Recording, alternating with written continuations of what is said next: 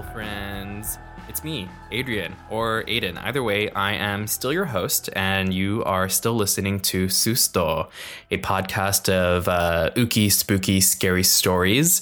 If you're a returning listener, thank you so much. I really appreciate you coming back.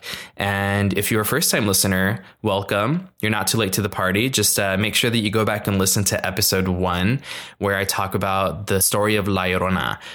Not La Llorona, La Llorona, otherwise known as the sobbing woman for my English speakers. So yeah, really happy to have you all here today. I have a cute little story to tell you today. This is another story that I grew up hearing. It's one of my favorite stories to read, and I hope you all, one, remember it in a nice way, or two, if you don't remember it, then hopefully you enjoy this rendition of it. I did my best to pull from different sources because there's different versions of the story, as happens with many stories. But I went ahead and, like I said, just tried to pull from different variations and tried to stay true to the version that I heard growing up. So today I will be telling you the story of Dancing with the Devil. Friday the 13th, 1979, which coincidentally happened to be a Good Friday, a holiday in which people of the Catholic faith commemorate the crucifixion of Jesus Christ and his death at Calvary. A young woman named Magdalena had high hopes of going to Boccaccio 2000, a popular club in McAllen, Texas. But her strictly religious parents forbid her from doing so, calling the club a place of sin and for the devil. However, Magdalena had different plans. Tired of a pious life of obedience, she decided to lie to her parents. She told them she'd be attending a late mass with friends, when in reality, she could already hear the disco music. Once her mother was busy enough, she slipped on a sparkling dress and made her way out. Magdalena had always refused the attention of admirers because of her religious upbringing and the warnings of her parents, but her parents weren't there that night. The night was going just as Magdalena dreamt it would. For a moment, she broke away from the crowd to grab a drink. Suddenly, a hush went over the sounds of the club. She looked up from her drink, and standing in front of her was a strikingly handsome man dressed in all black. "Dance with me," he said to her. Magdalena replied with a quiet yes. He whisked her away onto the dance floor. It was as if only they existed for a moment, but that moment was broken by shrieks and screams. As Magdalena came out of a trance-like state, she could see and hear onlookers pointing and screaming at the couple. "His feet! Look at his feet!" Magdalena looked down and saw that her dance partner's feet were a goat's hoof and a chicken's claw. She had been dancing with the devil. By the time the music went quiet and bouncers made it to her, the man vanished, leaving behind only a scent of sulfur, and she fainted. Magdalena was rushed to the hospital for burns that were left on her body where the devil held and caressed her.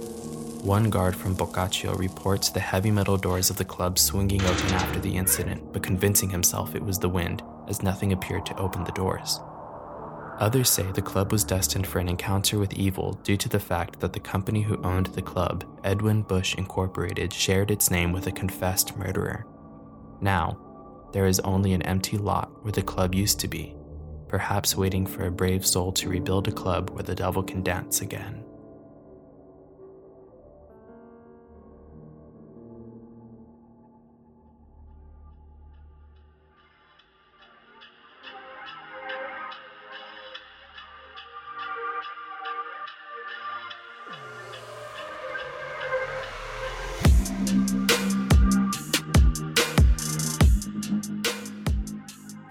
Okay, so I know that one was a short one, but it's like a short and like effective story to me. I really loved hearing that story growing up, which maybe tells you a lot about who I am as a person now. But again, love these stories. And like last time, I wanted to look into, I guess, like the historical context, just to see if what I could find, see what I could connect to this story. And again, there was a few connections that I could find. So one of the first stories that I was able to find similar to this was a story from 1875 that happened in Danzig, Germany. And the story goes for this one that on the last Sunday before Lent, a servant woman went to confession and communion. And despite, again, her mother, her parents telling her, like, you know, stay in, don't go out, don't do sin, I guess. She didn't listen to these warnings, and she ended up going out to a ballroom situated in her little suburb in that area of Germany. And again, something similar happened where handsome stranger approached her, asked her for a dance, and that people noticed that there was something off about this stranger. However, the difference in this one is that there was a band playing, and one of the musicians noticed it. And instead of, I guess, like making like a huge deal of it and like freaking out and yelling, like in the story that I just told, that he notified the other musicians, and that in the middle of the waltz that they were playing, they started playing a religious hymn. And that sort of like broke whatever trance the devil had this girl under. And so, yeah, the story goes is that they switched from playing a waltz to a hymn, and the clock struck 12, and that the devil jumped out of the window with the girl still in his arms. But the girl was just left on the grass. So I guess like the devil was trying to take her, and he wasn't able to because they started playing this hymn. And so he had to leave her behind. So that's one version. Another version that I found online, and this one is more close to home, I guess. This one happened in San Antonio, but this one was on Halloween of 1975. So that was on the same year. No. It was 4 years before. So this one happened at the El Camaroncito nightclub off of Old Highway 90. So I don't know, San Antonio people, if you recognize this one happened in that area. And again, it's kind of the same story. Girl goes to dance.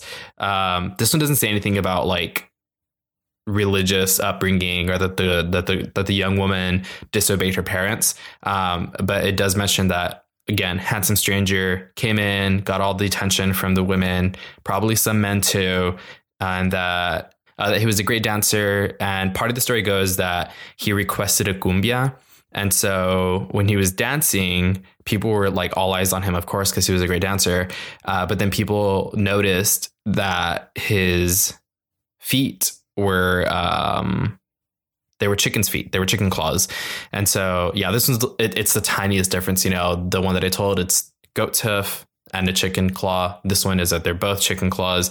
But also in this one is that he didn't try to like take a young woman, that he was just enjoying himself, and people were like, what the heck is going on? So apparently there's lots of stories that start with the devil like deceiving people, trying to blend in with groups of people. But usually he gets caught because I guess the lore is that the only part of his body that the devil cannot transform when he takes a human shape are his feet. And so that's always the giveaway.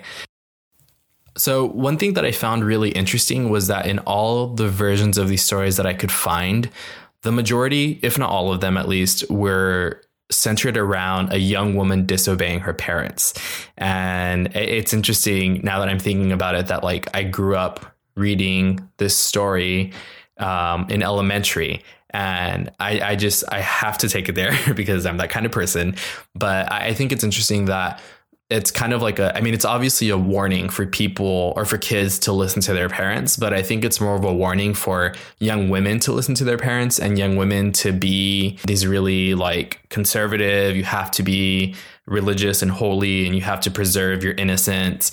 And it's one of those tropes and one of those narratives that is still perpetuated today in our culture as Mexican Americans, as Latinx people. A lot of the time, women, especially young women in our culture, are told that they have to behave a certain way, that they have to look a certain way, that they have to present themselves a certain way, express themselves a certain way. And if not, they can get in trouble for it. And so it's actually a little sad to hear this story, because to me, it's a story of like this young woman, you know, lived all her life being quote unquote good child to her parents, being an obedient child. And the one night that she tries to go out and have fun, she tries to go out and just be a kid, because I know a lot of us that did stuff worse than this, or did the same thing and snuck out and went to have fun with our friends. But yeah, the one night that she tries to go out and enjoy herself, she ends up being attacked by the devil. So just something that I realize now that I didn't realize when I was a kid, and something for hopefully you all to think about and to keep in mind when you're telling this story, right?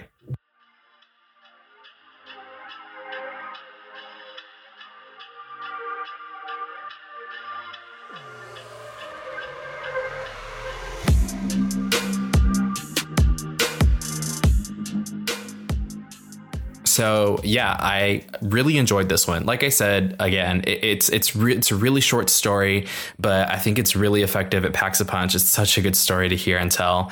And I hope you all enjoyed it too. I'm going to be having some guests in the future. I actually already recorded episodes. I'm in the process of editing those. Really excited to share those with you because there are some great storytellers that I had on. But really quick, before I close this out, I do want to give some shout outs for putting this episode together. So I used a few different sources and I just want to make sure to credit them. I, of course, had to use the book Stories That Must Not Die by Juan Savaggio. Don't know how to pronounce that. Really sorry. This is a book that I grew up with. A lot of you might know which book I'm talking about. It's just kind of like square. I mean, obviously square, but it's more square than rectangle is what I mean. It's this orange book and the letters are in black. It says really big Stories That Must Not Die. And then there's a sword on the right side of it. I know some of you know which book I'm talking about. Like this was like a staple in my elementary, which is funny that this book was in our elementary classes, but there it was. I grew up reading this book. I love it. I have the copy. I'm so glad that I stole it from my elementary. Anyway, another book that I used was Borderlord by David Bowles. Big David Bowles fan, I guess, just because I'm a big fan of border lore stories. This is like a modern, updated version of that Scary Stories That Must Not Die book. I really recommend this one. And I did have a few online sources. So I used, of course, Snopes to find those extra, the story about Germany and the story about San Antonio. And I also found a website online called truehorrorstoriesoftexas.com. And this was an interview, I think that was done by the Monitor. And they spoke to a Mr. Danny Nava, who actually worked at that club Boccaccio 2000 on the night that happened. And so this is a pretty cool little retelling of it. And one more that I found online, this one, it's just a website called AmericanFolklore.net. And this was like a very vague, generic version of the story. So that's it for today. Thank you so much. Make sure that you like and share this episode. You can listen to this episode again on netherrgv.com, the Stitcher app, or on iTunes. If you want your story to be read on the show, you can do that by leaving a 5-star review on iTunes. And in the review, just type up your story and I'll read it on the show. And if you do not have iTunes, then you can go ahead and send me an email to adrian@netherrgv.com and I will try to read it on the show. Again, thank you all so much. Really appreciate you all. Really love doing this. Please share this podcast far and wide and check out what else we're doing on netherrgv.com. Thank you. See you later and don't dance with the devil. All right.